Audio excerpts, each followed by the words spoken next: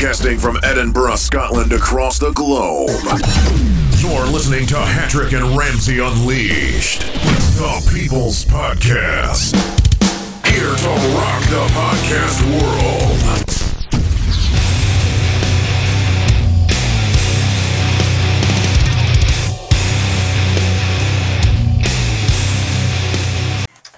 And welcome to another edition to the Hattrick and Ramsey Unleashed podcast show. It is Fraser Ramsey here. My co-host is not actually here at the moment, but he is. My co-host is actually on the line. Hugh Hattrick is not physically in the studio. He's down near Luton. So hi Hugh, welcome to the show, obviously, by phone. Hello. Good to speak to all of our wonderful listeners out there on Heartsong Live. This is our second show on Heartsong Live.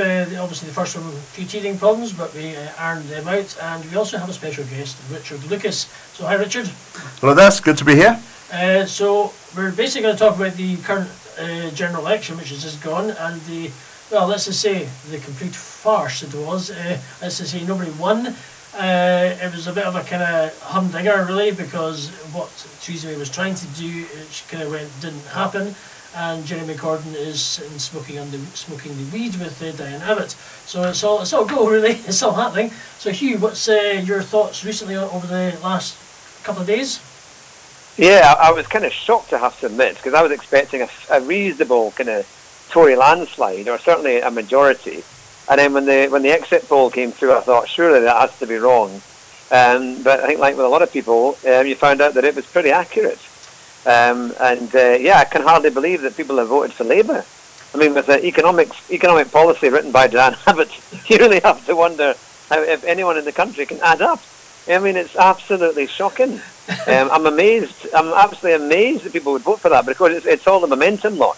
We have basically told all the young people that if they get, they've got everything for free if they vote for Labour, and somebody else will pay. Usually somebody else who's earning some money, because they won't be earning anything. But it's been quite a weekend. So it'll be interesting to see now what happens next, if there's going to be a formation with the DUP to help give Theresa May some form of stable government. So what's your thoughts, Richard? I think it's been fascinating. I agree with you. I think it's incredible how well Labour have done, but I think it shows what's possible when you've got someone with a really firm ideology. They know what they believe, they're passionate about it, and they're not trying to get their slice of the market that their surveys and their researchers say is there. They're out to convince people of their case, and that's what Jeremy Corbyn's done. I think he's completely wrong on virtually everything, but he went out to make his case, to convince people that he was right, and that's what he's done. Whereas I think the Conservatives have done the opposite. Theresa May seemed to go into the campaign determined to say as little as possible. They were not trying to have a battle of ideas just to point out how bad the other fella was and hope people will vote for you by default. But I think Jeremy Corbyn, if there's any positive in the success of Labour, is it shows the potential to go out there with your viewpoint and win people over. If you're passionate about it and you're straight talking, if people see that you're sincere, it can be attractive. People can change their minds. What do you think, just to backtrack a little bit, what do you think possessed her in the first place to actually say, let's not call a snap general election? I'll tell you what, if I was in Theresa May's position, I would think you tend to have a honeymoon period when you take over as a leader, particularly in that sort of situation. I remember when Gordon Brown took over, he was incredibly popular for a short period, and then it went sour.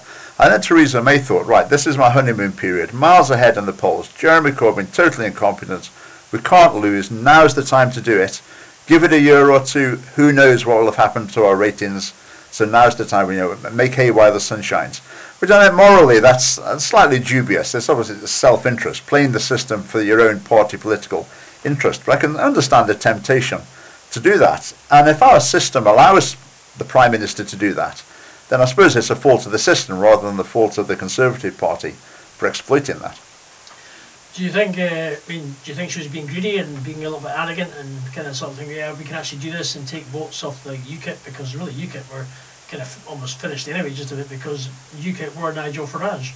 Yeah, I think she had every reason to be confident, to be confident. I mean, how many commentators were saying this is a really risky thing to do because Labour might come up and be not far off beating you in this? Nobody was saying that. No one was expecting anything like that to happen. So I wouldn't particularly call it arrogance. I would call it confidence. And from that point in time, there was every reason to be confident. So I'm not sure I criticise her for being arrogant. Hugh, what's your thoughts? I think it was Putin's fault. I think he rigged the British election so that Corbyn nearly got it. You know. If it was still the Soviet Union, I might believe that. Yeah, exactly. Well, at least there are more links. You know, at least there are a few more kind of communist links in there. You know. Well, there was a guy. It was somebody who did some research via Twitter, researching through people who were tweeting out, saying that they actually voted more than once because they kind of changed names and used like parents and used their vote instead. Really? Just changed, so the kind of way of wangling a few extra votes without actually doing it illegally. That's dodgy. Yeah, I think the postal vote issue is very serious as well. That really needs sorting out. When you hear stories, it's very easy to imagine of a family where the father figure has great authority and control within the family, gets the family around the dining table, all 8 of them or whatever, and they've all got their postal votes, right, everyone, let's all do this together. It's so wide open to corruption like that, and that really needs, someone needs to get a grip on that. Yeah, that's when you get 104% of the electorate voted, you know. It was like, you know. Yeah. Should there be a system in somewhere from the, obviously, because the age is technically 18 above, that you have to, the way to instead of doing a postal vote, that you have to be able to type in your national insurance number online and to do it that way instead of actually postal voting, which means because you've got national insurance number as your identity for your obviously paying national insurance, etc., for the health service. Or you should have a passport or a driving license, some photographic ID, isn't it? So when you go into the, you know, to give your votes, they know it's you. Yeah. I mean, if it's a lie, as soon as you're doing it at home, there's the possibility that someone's looking over your shoulder, saying, "Come on, let's go and do the voting." I think it's amazing that you can turn up at the polling station with no ID and no card, and you can vote. I think that's incredible. Imagine anyone running a business like that you turned up with no paperwork, no receipt or anything. You just said, I'm the person who bought that car there. And they said, okay, then they're the keys, drive it off. And it's I don't know how much fraud goes on that basis, but it seems incredible that that's the system. Yeah. So, obviously... I think as well, go ahead. The manifesto, the Conservative manifesto, was shockingly awful. I mean, it really offered absolutely nothing. I mean, the first thing they went for was a kind of dementia tax, so that's the way it came across. And what they should have done is to try and make it a bit more ambitious and to show that actually, you know, the free market works. You know, let's get some, you know, positive, you know, tax cuts or you know, cutting the size of government, something exciting that people of all kind of groups could get behind, or certainly, you know, what most of the country could get behind. And there was nothing to motivate anyone. It was completely dead. Yeah, the strategy was to be bland, wasn't it? I think Theresa May thought, if I argue the case for conservative principles, that's going to put some people off. Anyone who's remotely conservative is going to vote for us in any case. So if I really make the case strongly, it's going to put people off. So best just to be bland, and that'll work best. Just going back to the dementia tax, and I feel sorry for the Conservatives with that. I mean, you could argue about the details of it, but at the end of the day, what they're trying to do is come up with a system that's going to enable them to balance the books, which is really grown-up politics, isn't it? Whereas Labour with that, there'd be no doing the sums. It would just be, give everything to everyone. It's all free. It's all great.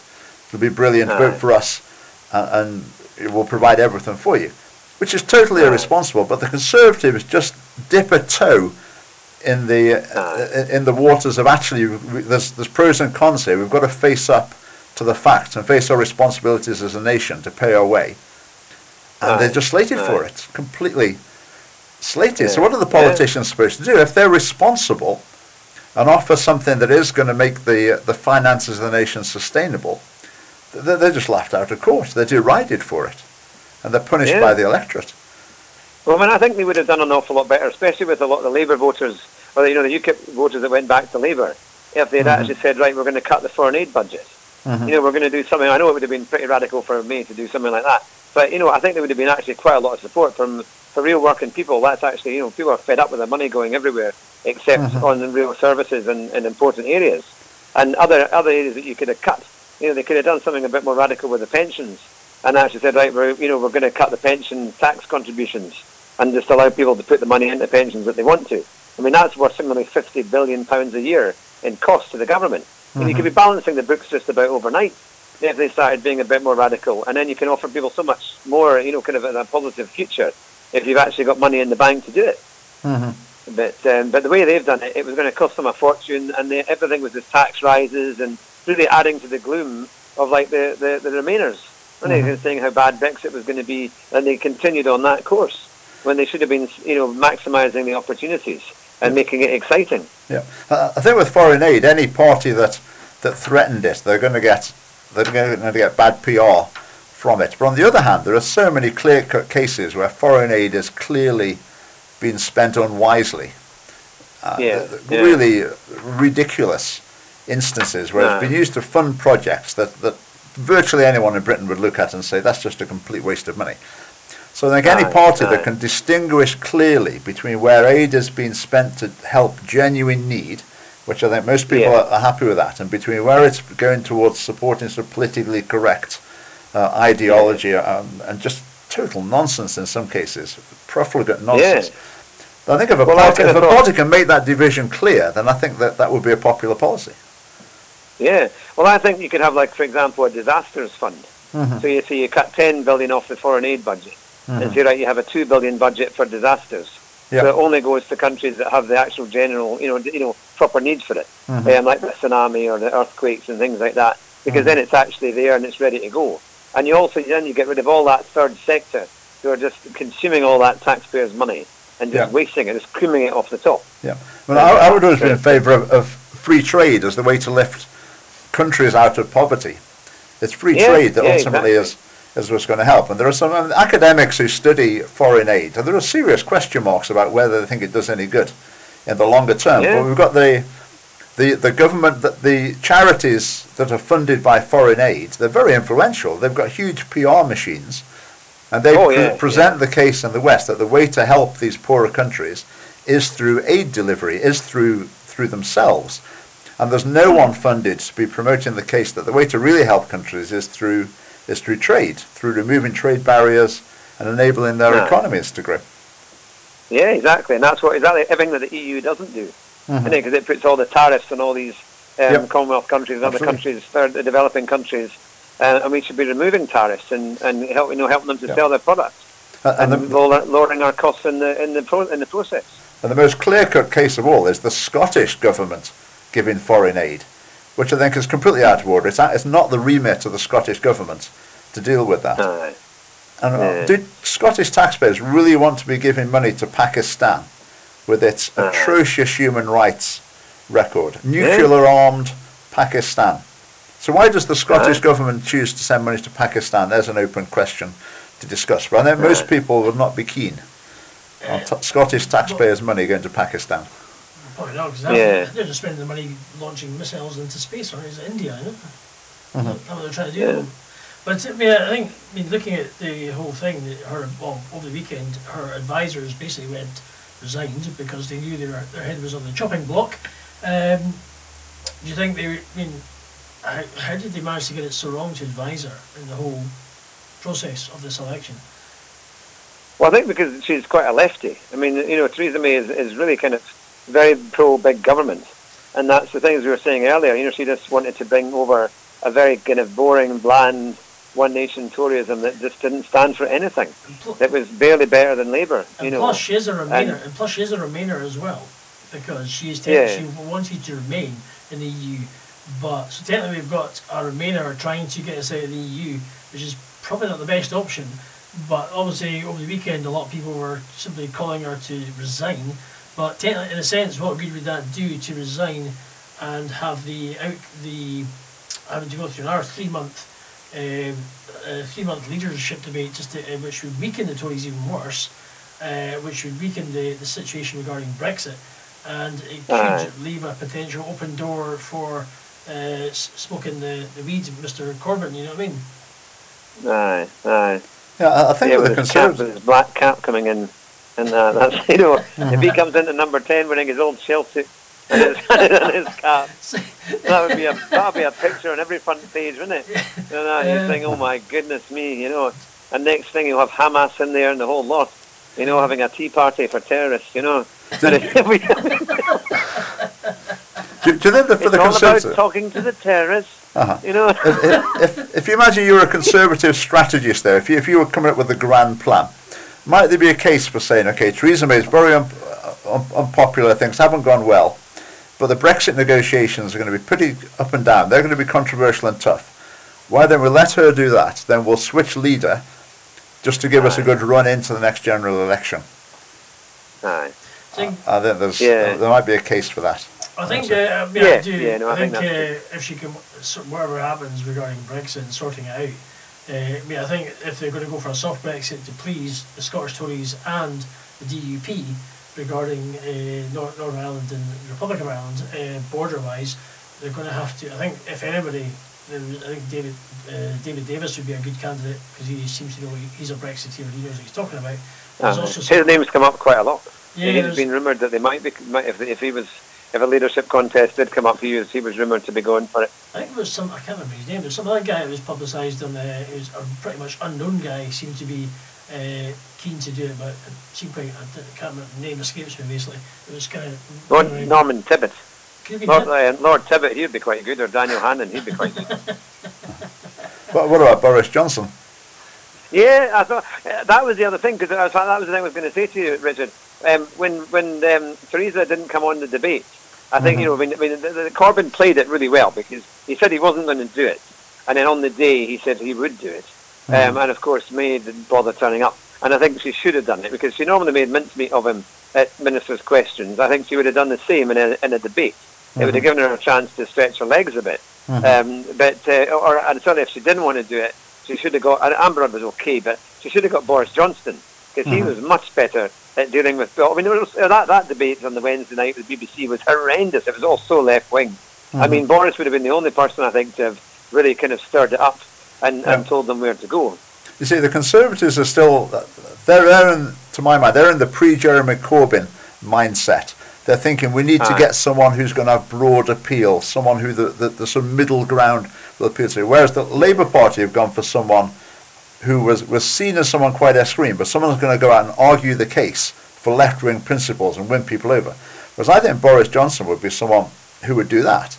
He got elected as the mayor of London of all places. I mean, that's quite an achievement to get elected as a Conservative. But he's someone who would be on the front foot, would make the case for Conservative principles. And I think the Conservative Party's mindset at the moment would be that that's the last thing they want.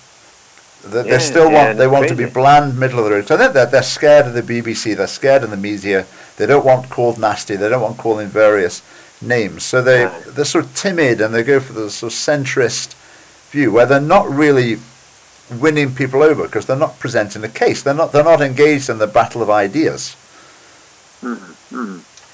But what do you think of the DUP arrangement with the Conservatives? Because I mean they're very socially conservative. I really have quite a lot of time for them in terms of their the fact that they're pro-life and they could make some very interesting demands from the government. Yeah, I think it's really interesting this election. When we went into it, I almost didn't vote. I did in the end. I voted for what I thought was the least bad option. But I looked through the parties and I thought I don't want any of these parties to win. I don't want any of them to feel they've been endorsed to lead the country. And as it happened, pretty well all the main parties, they all lost in their own way. The Conservatives lost the majority. Labour didn't win. The SNP were cut back. Lib Dems didn't get anywhere. UKIP wiped out. So as though they all lost. But the only one that won was the DUP. Now, for a lot of issues I'm interested in that I think are really important, and the other parties not, the DUP is the party, probably I'd say maybe the only party in Parliament at the moment that actually promotes those principles. And it so happens that the result, in a sense, for me, it's sort of the perfect result, that a socially conservative party has been given disproportionate influence, while all the other ones that are heading in a socially liberal, sort of politically correct direction, have all had bad results. So I'm quite happy with that.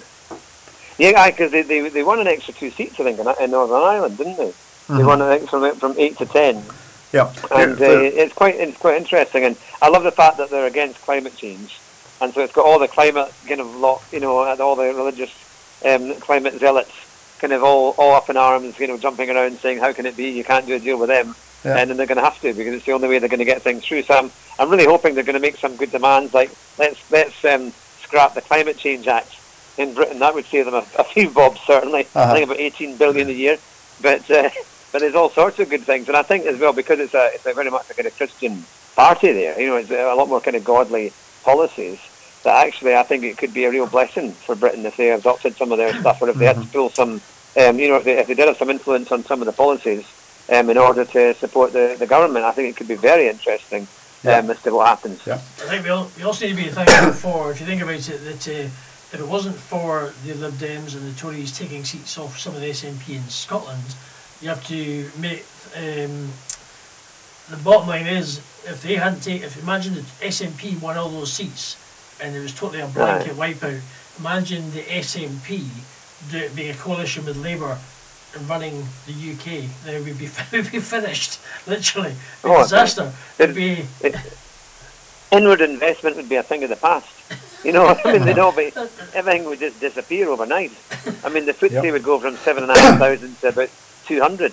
I mean, it'd be, you need a barrel, a kind of a wheelbarrow to go and pay for your bread in the morning, for the price of the pound. I mean, it's interesting, isn't it? People are really surprised that Labour's done so well despite being so left-wing, and they're saying a lot of younger people have come in to vote. But what people need to wake up to, the Conservatives especially, is they need to look at the education system. I was just reading something today. It's saying something like 76% of teachers in schools in Britain vote Labour. So add in some SNP as well. Something like 19% vote Conservative. So you've got the potential for a problem there. You've got potential for bias. And maybe not outright indoctrination, but a bias to be coming through to kids through their education. If you're teaching maths, maybe not so much. But if you're teaching English or history or social science or modern studies or whatever, lots of or PSE, PSHE, lots of opportunity for your views, for your philosophy to go through to the kids. And then add on to that. So you've got teachers who on the whole are going to be leaning in that direction. Then you've also got the government agencies like Education Scotland, whatever. They're also pushing in that same direction as well. And this has a massive influence on kids. Then they go to university, where the academic staff over recent decades have become more and more and more left-wing. And by the time they've been through that, there's got to be someone very independent-minded, very strong-willed, to have resisted that and to come out the other end saying, no, actually, I think what my teachers were saying, what my lecturers were saying, I think they've got it wrong, and I'm seeing the world a bit differently than that.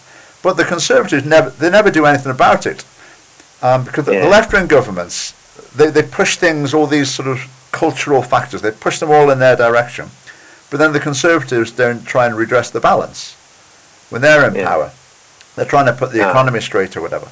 So it seems to be a one-way street. These institutions are becoming more and more liberal and left-wing, social justice issues dominated, and it's a major problem. Quality.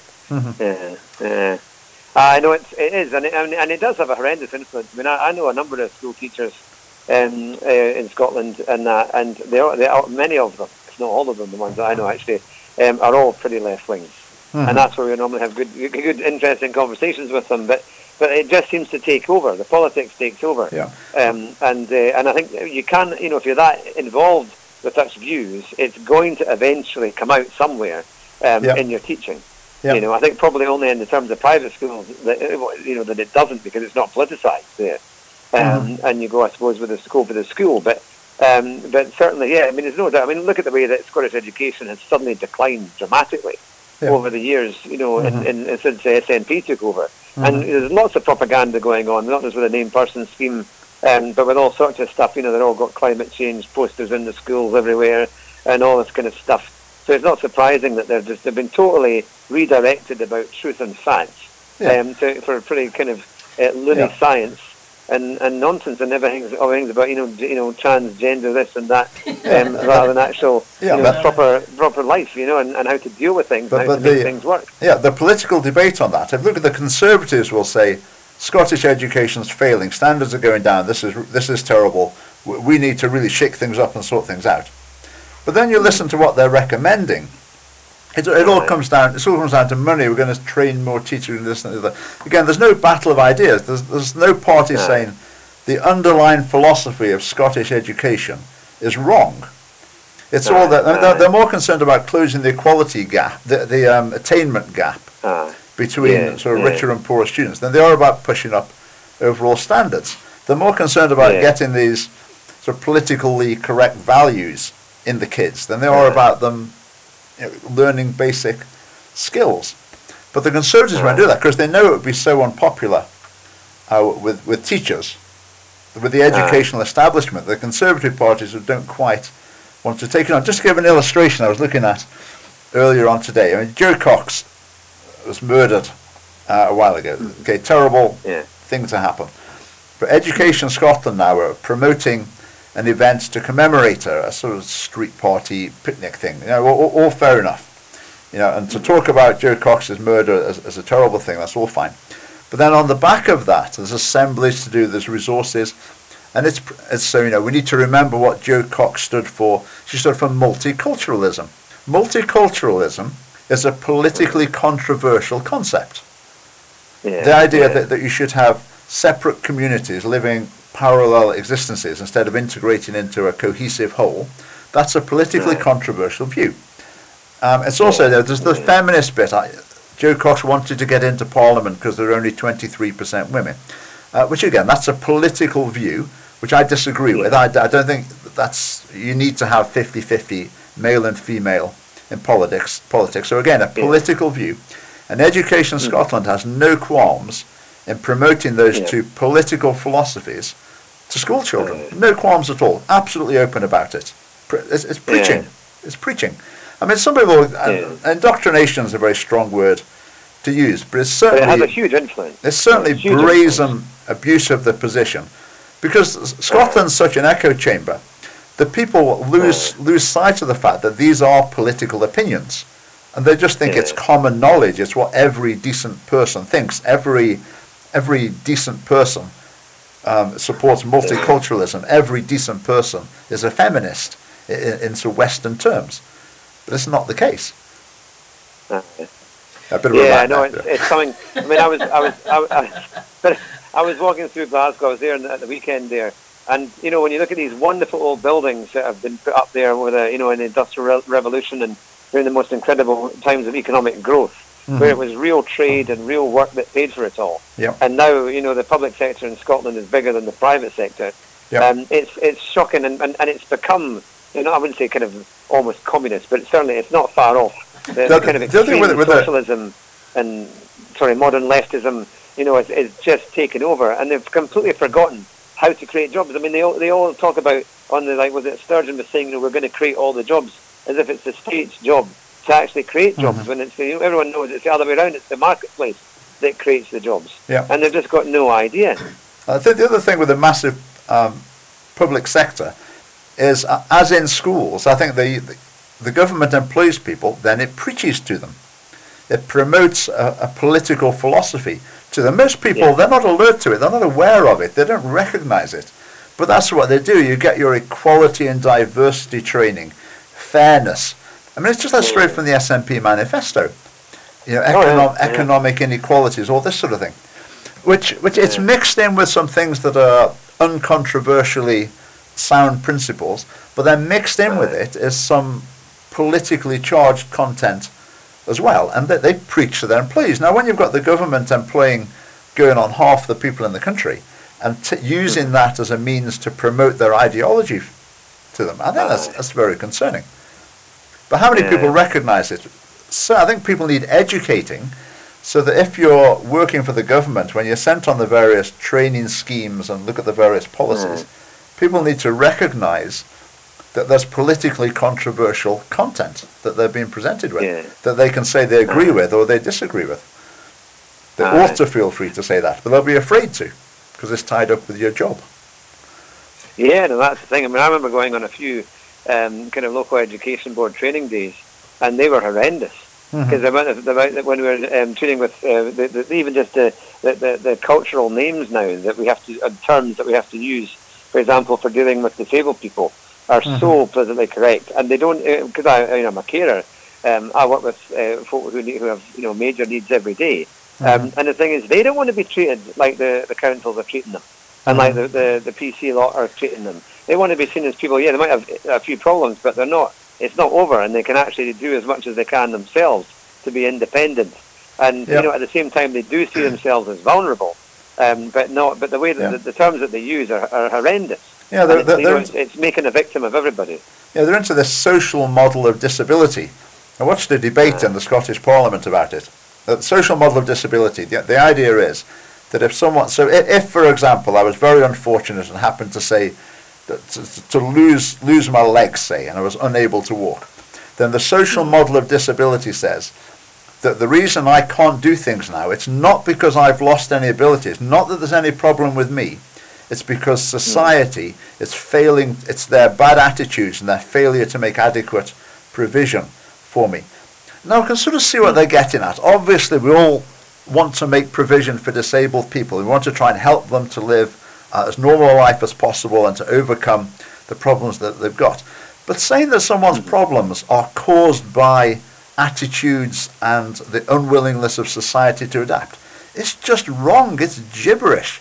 And I think you don't help people by saying things that are not true.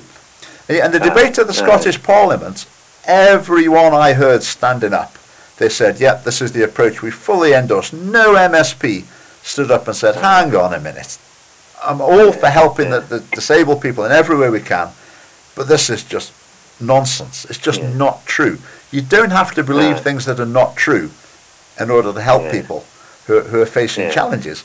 But in the Scottish Parliament at the moment, who would say that? No one.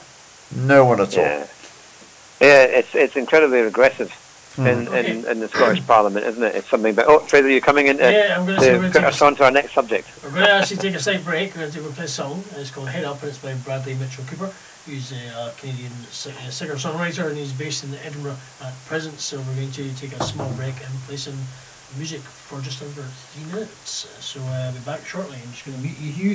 Be back in a second. Okay, so stay on the line.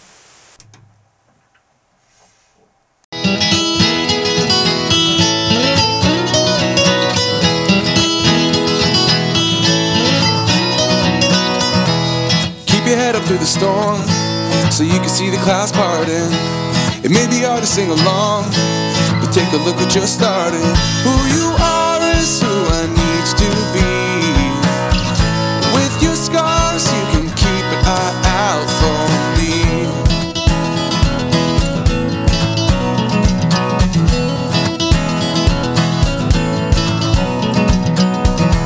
Too many hours in the night, but more days in the future.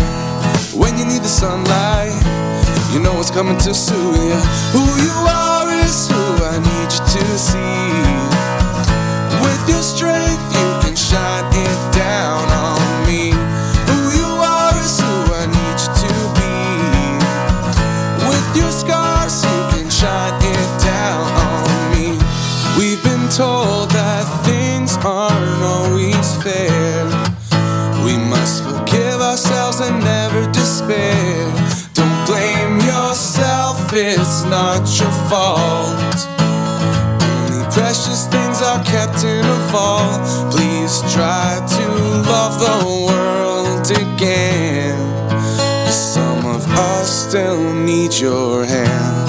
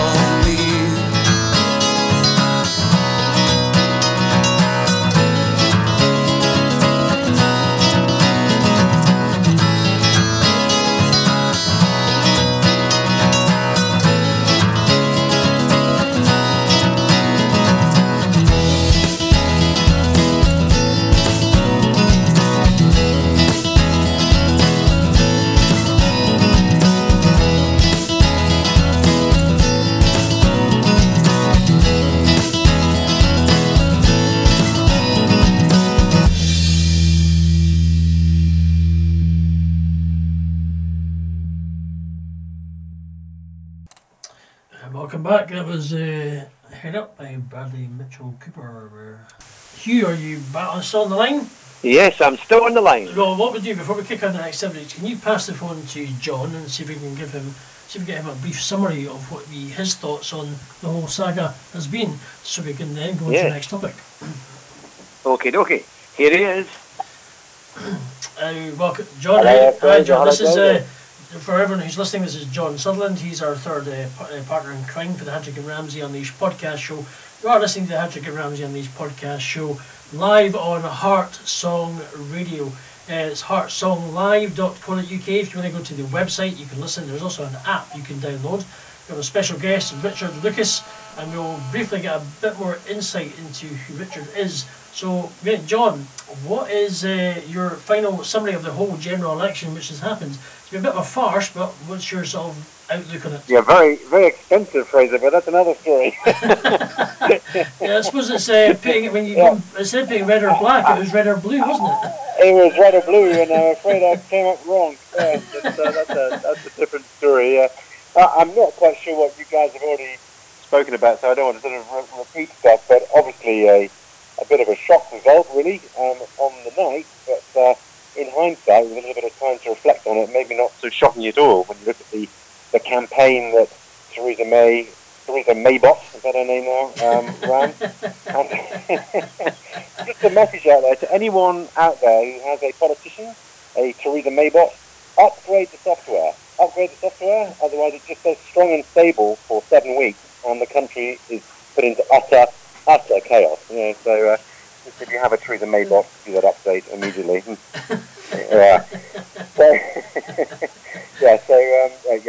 Total chaos now, Fraser, and I don't know. I couldn't predict what's going to happen tomorrow, let alone in 3 months. Do you think there's a chance that we could? We just don't know what's going to happen, obviously, in a few months. But do you think there's a chance that we could have another general election before the end of the year, or potentially next year? Well, I've just arrived here. I was in London today, running through the airports and some railway stations, and every single newsstand, the free newspapers like the Metro or the Standard, all it says on the front of them is Theresa May is a dead woman walking. And if you imagine that just for everyone in the country's walked past that image, she's so weak. She has so little credibility now. It's going to be very hard for her to get anything through. Whatever she does is going to be wrong. She's going to be attacked from the right. She's going to be attacked from the left, and she's got a real struggle. So I think there probably will be a leadership challenge, and whether that leads to a general election, I don't know. I mean, to reflect on the last, basically just the last month, I mean, from having 2 terrorist attacks as well, and basically, obviously a Love Manchester concert. I mean, how many concerts do we have to have just to sort of, for these things, when we actually start taking action? I know. I mean, I was losing track. I mean, all these things are probably very helpful for people to come to terms with it, but I think the Manchester concert was on the afternoon of the London attack. The London #2 commemoration was the day that there was an attack in Paris, and there's so many attacks going on. It's becoming ridiculous, really. And for Theresa May to lose an election to Jeremy Corbyn, a well-known IRA sympathiser, in this climate is truly shocking. I mean, it really is. Should, as the London Mayor Siddiqui Khan, whatever you want to call him, should be doing more? Well, I saw an interview with Siddiqui Khan on Good Morning Britain with Piers Morgan, and yes. I mean, he got a real grilling this morning. He didn't seem to have any answers to the questions of why don't you know where these people are. I mean, if you can get a football hooligan on a control order because they've thrown some bottles in Bordeaux, why can't you get a control order on someone that's been fighting for ISIS? Because in my mind, that's a far graver crime. Yeah, exactly. That's pretty much exactly the point. Why don't they? So if they can do football hooliganism, they want to stamp it out, and they should be doing something more. So, Richard, what's your view on that? Just briefly, we'll go into our next topic. On the whole terrorism thing, or just that would just be mentioned there, yeah. Well, I think the authorities should use their powers much more sternly. I think when they're aware of people who pose a risk, then they need to take more and more drastic action to deal with that. Theresa May, when she was Home Secretary, she banned Robert Spencer from coming to the UK. Robert Spencer is a chap who lives in America, and he runs a website called Jihad Watch. You can watch him speaking on YouTube. He talks about Islam. He criticizes it. He points out jihadist motivation, etc. I think he believes that Muhammad didn't really exist. He's basically a scholar. He speaks in a scholarly way. He's not some sort of rabble-rousing thug. He's an academic who takes lines that are very contrary to the mainstream Muslim view. And Theresa May banned him from Britain. Whereas we have people who are considerable terrorism risk, radicalization risk, are allowed in. People who've been fighting in Syria, etc., are allowed back in. If anyone suggests they shouldn't be, there's outcry, they're racist and whatever, while critics of Islam are being banned from Britain. Now, the things Robert Spencer says that get him banned from Britain by Theresa May, they're the same sort of things that I say. Now, that makes me think, how far is it? If you're saying people are not allowed in the country, what if you've already got someone who's so allegedly dangerous within the country? How do you start dealing with that?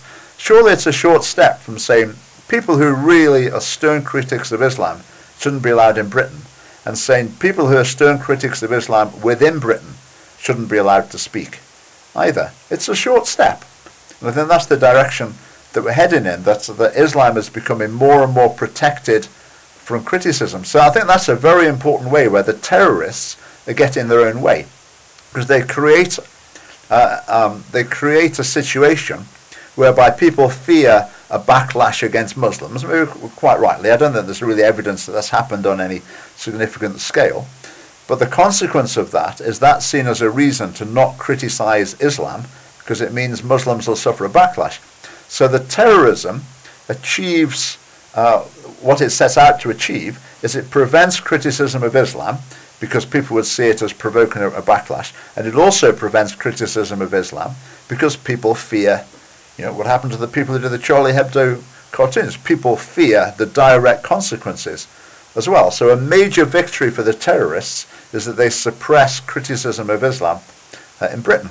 I think that's a huge issue, because I think if you're a jihadi, there's 3 stages in your thinking. You believe in God, you believe that Muhammad's a prophet, and the Quran's a revelation from God.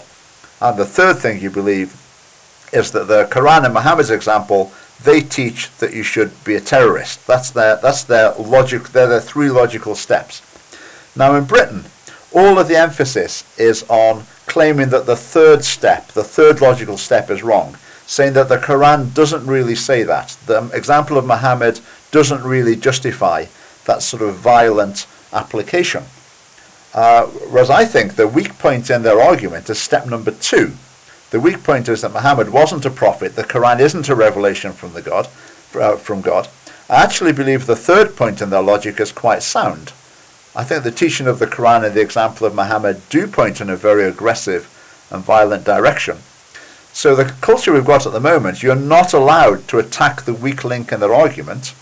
You can only attack what I think is quite a strong link in it. And I think that's obviously not going to work. So what something the government should try to do is to create the space so that all aspects of Islam are open to debate and they can all face the full force of criticism, as all other belief systems do. Okay, we're going to go on to our next topic, which was recently been on the news over the weekend. I don't know if you want to, John, you want to pass that to Hugh, the phone? I'll put you back on to Hugh. It's been great to be involved there. And, thanks, John. And, appreciate your opinion. Here comes Hugh. Thank you. You there, Mr. Hello there. Hello. So our next topic we're going to talk about, which is obviously, it was broadcast on the news, that the Scottish Episcopal Church have decided to accept same-sex marriages in the church. They're basically going down the route of pretty much what the Church of Scotland is doing, and they're obviously coming in they're interviewed on the radio saying going to be welcoming and accepting to open to everybody, and just thinking what part they've obviously been smoking the same stuff that Jeremy Corbyn has been taking, and or the happy pills, and just wondering what part have you missed? Richard, what's your views on that? Whenever I'm watching the TV and I see someone appear with a dog collar in front of a stained glass window, my heart sinks, because I know what's coming. It's going to be someone utterly denying the clear teaching of the Bible. It's always the image the media present. I think that the problem, inevitably with a church, churches will go wrong. They're composed of people. They'll go wrong in different directions at different eras. I think at the moment there's always going to be the temptation for the church to compromise with society. So if you do that, you get the pat on the back. If you could go along, you'd be interviewed by the BBC, and people will say, "Oh, you're just the sort of Christians we like. We wish all Christians could be like you. We really respect the church more because of you." These people won't actually become Christians and go to church as a result of it, but you get the pat on the back. You get the warm approval from the rest of society, and it's very tempting for people to succumb to that. I think we've seen it in the Church of Scotland. We've seen it in the Anglican Church. I mean, the research is clear. The churches that water down the message, they head in a liberal direction, their numbers plummet. And someone once wrote, "Liberal theology is the longest suicide note in history." And I think it is. And yet still people buy the view that what you need to do, if you could just dilute your message that little bit more, water it down that little bit more, it would become palatable and people will come flooding back to church. But why would they flood back to church if they could just stay at home and read The Guardian instead? The church has got to have its distinct message, and when that's lost, it's an important loss. I think just one last thing to say on that. I think the media lags behind reality on this issue, where they want to, and the general public as well, they assume that the moderator of the Church of Scotland or spokespeople for the Church of Scotland or the Scottish Episcopal Church, they still assume that these are the voices of mainstream Christianity in Scotland. And yet there's a major shift has gone on and continues to go on, where there are more people in the more evangelical, charismatic, new churches which are more conservative. But I think that the damage that the liberal mainstream denominations do, by providing the man in a dog collar in front of a stained glass window, denying their faith, I think the Bible says that they should reflect soberly on how God will see that they've taken their position as a representative of the church, and they've used it to, sometimes it's not just denying the teachings of the church. I mean, the new Church of Scotland moderator, who's Derek Browning, when he actively, aggressively opposes the teaching of the Bible. When Tom Wright was appointed, Tom Wright, a very famous theologian, was the Bishop of Durham, Anglican theologian. When he was appointed to the University of St Andrews as a professor, he's one of the foremost biblical scholars, New Testament scholars in the world. When he was appointed, Derek Browning was writing to newspapers saying, "This is a disgrace for the University of St Andrews to appoint someone who upholds the Bible." They didn't say these words. That basically someone who upholds the Bible's teaching on sexuality. And that man is now the moderator of the Church of Scotland. So it's if I was in the Church of Scotland years ago. If I was in there now, I would either have to be in there fighting as hard as I could to rescue it and reform it and redirect it, or I'd have to say it's time to move on. And to be honest, I think I would probably be concluded it was time to move on. There are lots of faithful Christians within the Church of Scotland trying to uphold biblical standards still. Hugh, what's your view on this?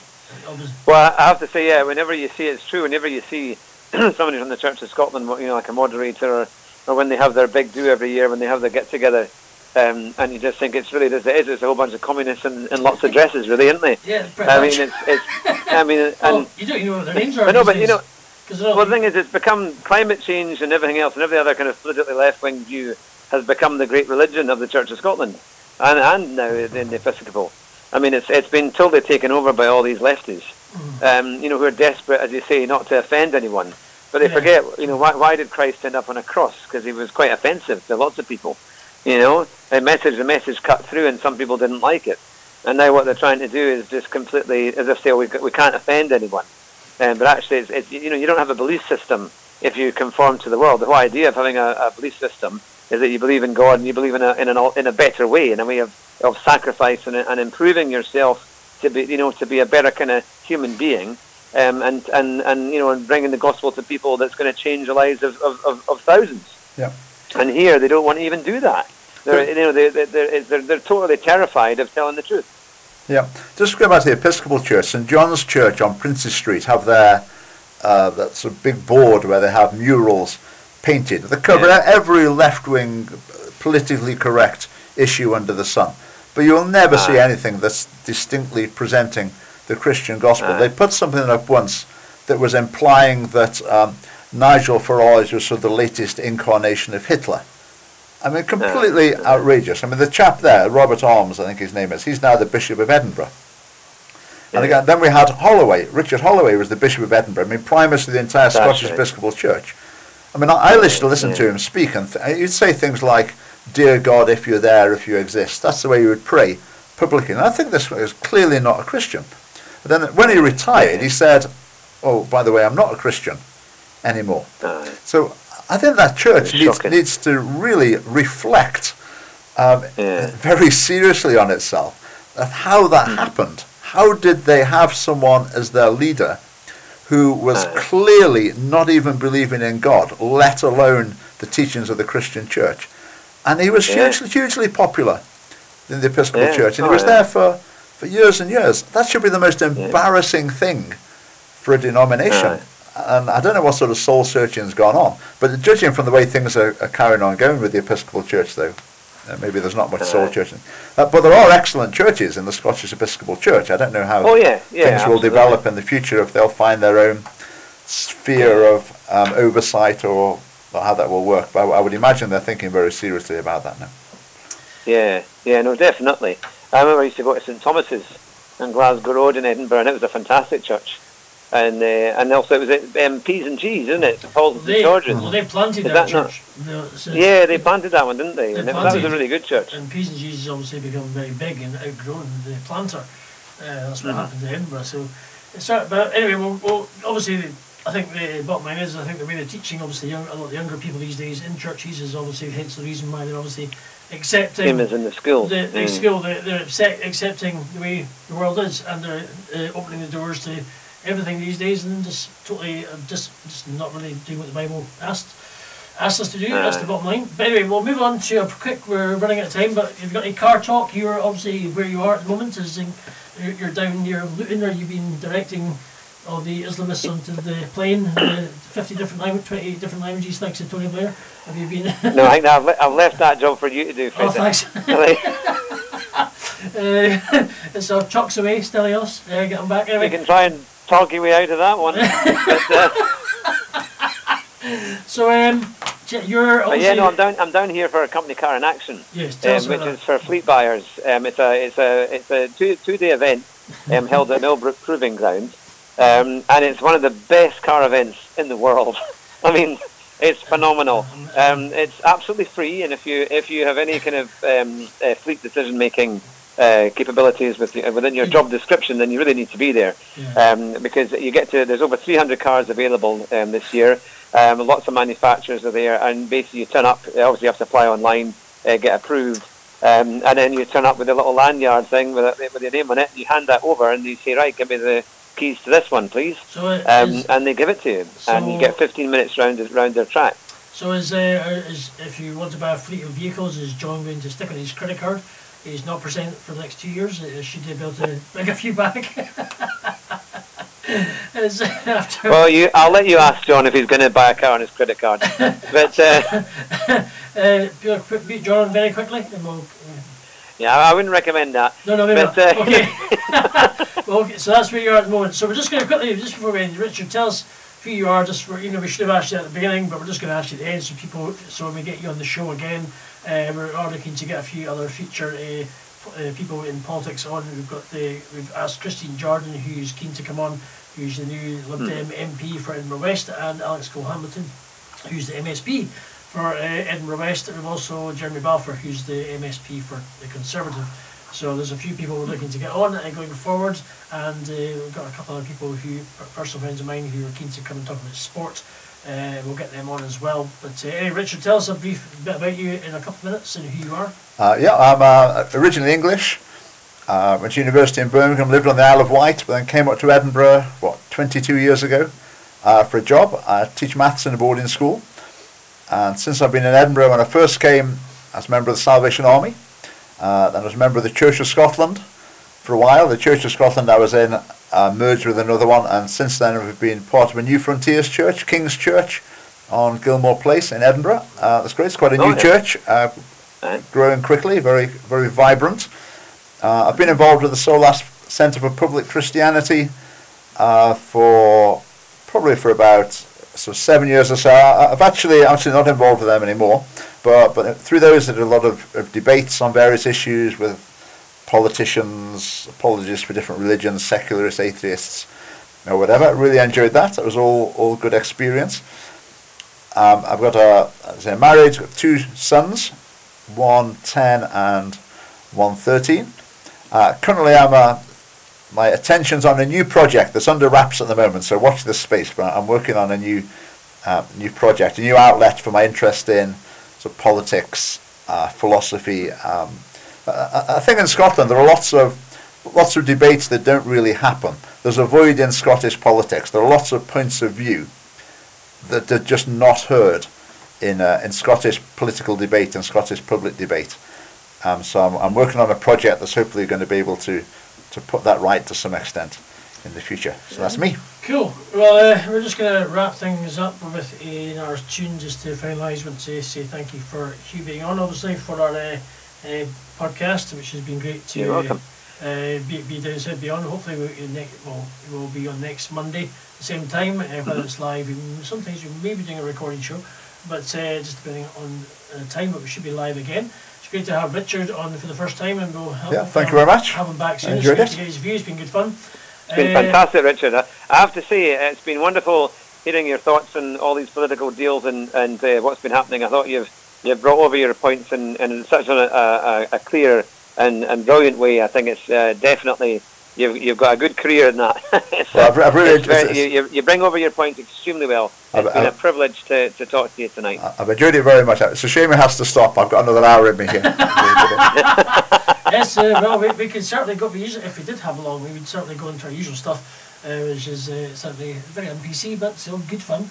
But anyway, thanks Hugh, and I'm going to cut you off. I'm going to wind down with a song so we can go off, and I'll catch up with you later on. Yeah. See you later on. Okay. Goodbye. Bye-bye. Bye now. Bye-bye. Okay, that's Hugh away. I'm just going to get used to the buttons on our radio show here, so that's what we're doing. We're just going to play a song and say it's lovely pouring out. We played it last week. We'll play the whole song this time because we had a few technical issues, but we'll say thank you for everything and good night. So I'm just going to play the song, if we can drag it in. Okay, do that. There we go. I'll speak soon. Bye-bye now.